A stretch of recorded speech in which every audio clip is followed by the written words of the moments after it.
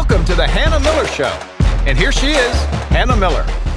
Outspokenly conservative and unashamedly Christian. This is Hannah Miller, and this is what happened this week. So what I'm going to cover in this podcast really fast, I'm going to do some takeaways from election festival month as it has proceeded so far. It's unbelievable how long it takes us at certain counties, certain states to count up votes, or ballots. So I'm going to cover what I can, and y'all will just have to, everybody be aware that, some of these numbers and some of this information could change as time and days pass. But this is just the most up-to-date information that I have. And a lot of it, I'm not really going to give you specific numbers on some things because the outcome of the election is still very much in doubt. And I think it's a little premature to draw too many conclusions about the actual ballots and certain things. Because as of this moment, there's still something like 40 House seats up. And I can't remember how many in the Senate are still being determined, and 3 governorships. So we're still waiting on all of that information. And I'm not going to do a lot of projection about those things, but I do want to talk about some other things and talk about this election cycle. So I got 7 or 8 takeaways that we're going to go through, something around in there. I forget what actual number. And then we're going to talk about that New York Times 5 ways to handle your stress, your election anxiety, election stress. So we're going to do the second half of the show today covering that. And I'm putting my counselor's hat, my biblical counselor's hat back on this week. And we're going to do kind of a truncated version of a lesson that I do on anxiety. And so I'm going to cover some of those points, but I'll do it quicker for you guys than I would in my full lesson that I do. So we'll cover that when we get to the second half of the show. All right, so jumping right in, the very first takeaway that I have for this election cycle. Number 1, banning mail-in ballots and ballot harvesting, requiring a voter ID, and creating an election police force. Those things are the way forward in establishing election integrity. As Dan O'Donnell tweeted, and I'm paraphrasing this tweet, the 3rd largest state in America that was devastated by a hurricane a month ago got 10 million ballots counted in 2 hours. But it takes medium-sized Democrat-run counties 5 days to count a few 100,000 ballots. Great point. And the banning mail-in ballots and banning ballot harvesting, requiring a voter ID, and creating an election police force are all things that DeSantis and his folks did in Florida. And I think, there was, what year was it? When it was George W. Bush, 2000, that we had the huge debacle with Florida, and it just took forever. And Florida, they realized then, and they've been improving things ever since then. So not all of the responsibility for this belongs to DeSantis, but he has reinforced it, and they have been doing a lot of work, his administration and himself, but others as well in Florida before him. So, and we're seeing the fruit of that, and in Florida, and the fact that even with all this devastation, even with being such a large state, they're able to get things done and get things done quickly, which means that it can be done. It can be done. It doesn't have to take days and days and days. So that's the first thing. Second thing, there are now 3 political parties in the United States: Democrats, Republicans, and Ron DeSantis. DeSantis successfully created a new political party centered around unbending conviction, common sense wisdom, and disciplined conduct.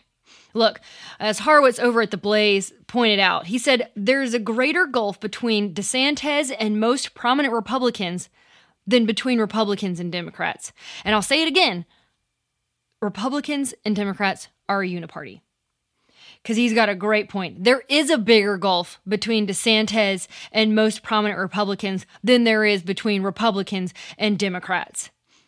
One party just happens to be speeding towards the cliff at 200 miles per hour and the other at 95 miles per hour. Meanwhile, DeSantis is driving in the opposite direction.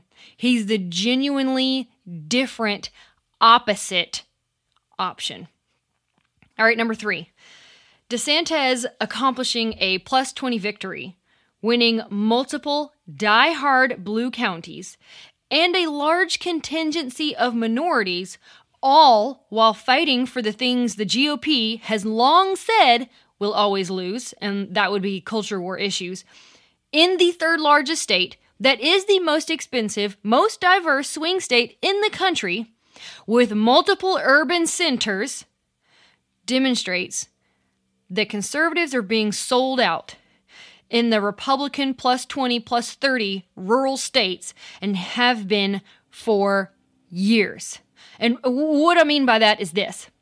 In the rural, dyed-in-the-wool red states, Republicans and their policies should win big every election cycle.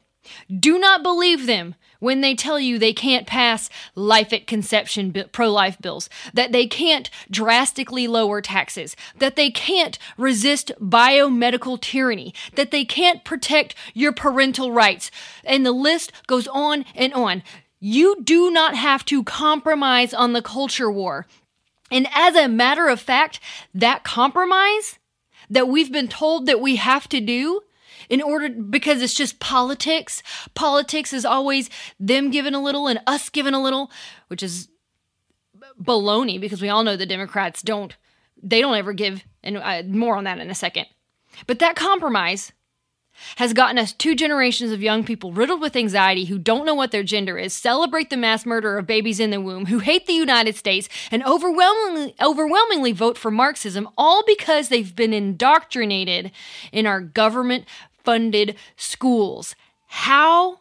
Because liberals play the long game and conservatives compromised a long time ago. We have nothing left to lose, y'all.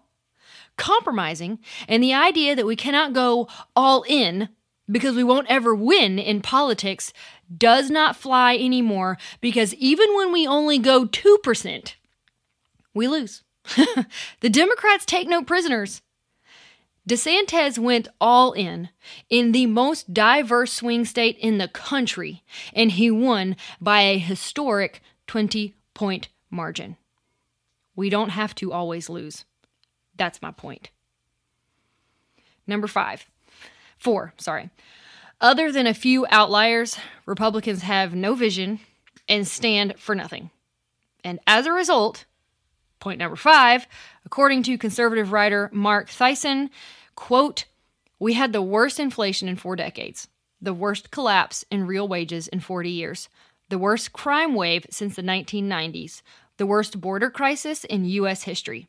We have Joe Biden, who's the least popular president since Harry Truman, since presidential polling happened, and there wasn't a red wave." That is a searing indictment of the Republican Party. That is a searing indictment of the message that we have been sending to the voters. They've looked at all of that and looked at the Republican alternative and said no thanks. You get what I'm saying? Point number 5. Voters said no thank you to the Republican alternative to Democrat policies. But they did say, yes, I would like some more, please, to the DeSantis alternative, which reestablishes the point that I made earlier that there are now 3 3 political parties in the United States of America. Number 6. After the 2020 election, I predicted a massive level of dissatisfaction with the Democrat Party, which came true. If you looked at all the polling going into the election, a vast majority of folks were very unsatisfied with the direction of the country, with the current administration, with Joe Biden, all of these things. And I made this statement that Republicans had better ready the lifeboats for voters jumping the Democrat ship. Unfortunately, by and large, the GOP simply offered another sinking ship full of weak political strategies and milquetoast leaders at best. You see, I believe Americans, they are looking for something different, which is why DeSantis received such broad support. Americans, I believe, are weary of getting the same old from both the GOP and the Democrats.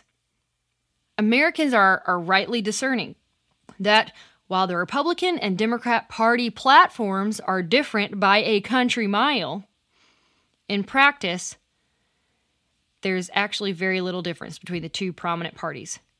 Which brings me to my final takeaway.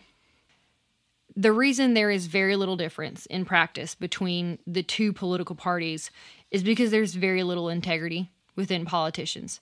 And the reason there's very little integrity is because integrity is rooted in morality. And morality comes from a biblical worldview. And you cannot have a biblical worldview if you do not actually read and know the Bible. Going to church once a week and praying over your dinner isn't going to develop a strong biblical moral compass, nor establish biblical integrity. Which means we won't see change in our politics until the American people take God and the Bible seriously, and thereby demand real integrity from our politicians. Because again, politics, it is downstream of culture. Culture is a downstream of church, and the church is downstream of the family, and the family is downstream of the Father. I've said that before, and I'll say it again. Fathers, families have to lead the way in the home. In the home, towards a biblical worldview, a biblical apologetic, a biblical moral compass. And that will trickle down into the churches, into the culture, into politics. And you'll begin to see politicians actually adhering to the things that they say that they're going to stand for. It is your job and my job as parents to make sure that our homes emanate the gospel, that our speech is saturated with the gospel, and that our conduct is rooted in and directed by the gospel. That is when the culture ultimately changes.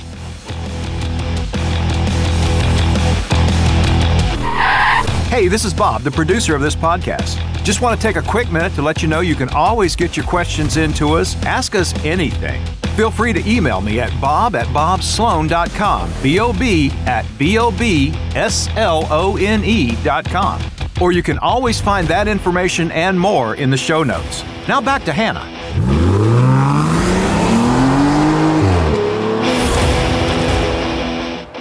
The New York Times put out an infographic about handling election day stress, anxiety, blah, blah, blah, blah. And they did that this week heading into Tuesday. And I want to respond to it and offer some biblical counsel on handling anxiety, whether the election caused you anxiety or not. First, I want to point out that nothing they suggested was necessarily unbiblical per se. But it wasn't enough. That was what was lacking. Or that was the problem with it, was that it was lacking. And, it was things like doing, the 5-finger breathing method and dumping your face in a bowl of cold water and, taking a walk and things like that they're not unbiblical. There's nothing wrong with, trying to do breathing exercises or taking a walk and getting fresh air and all of that. They're suggestions, those are helpful aids, but they are not enough for us as spiritual beings.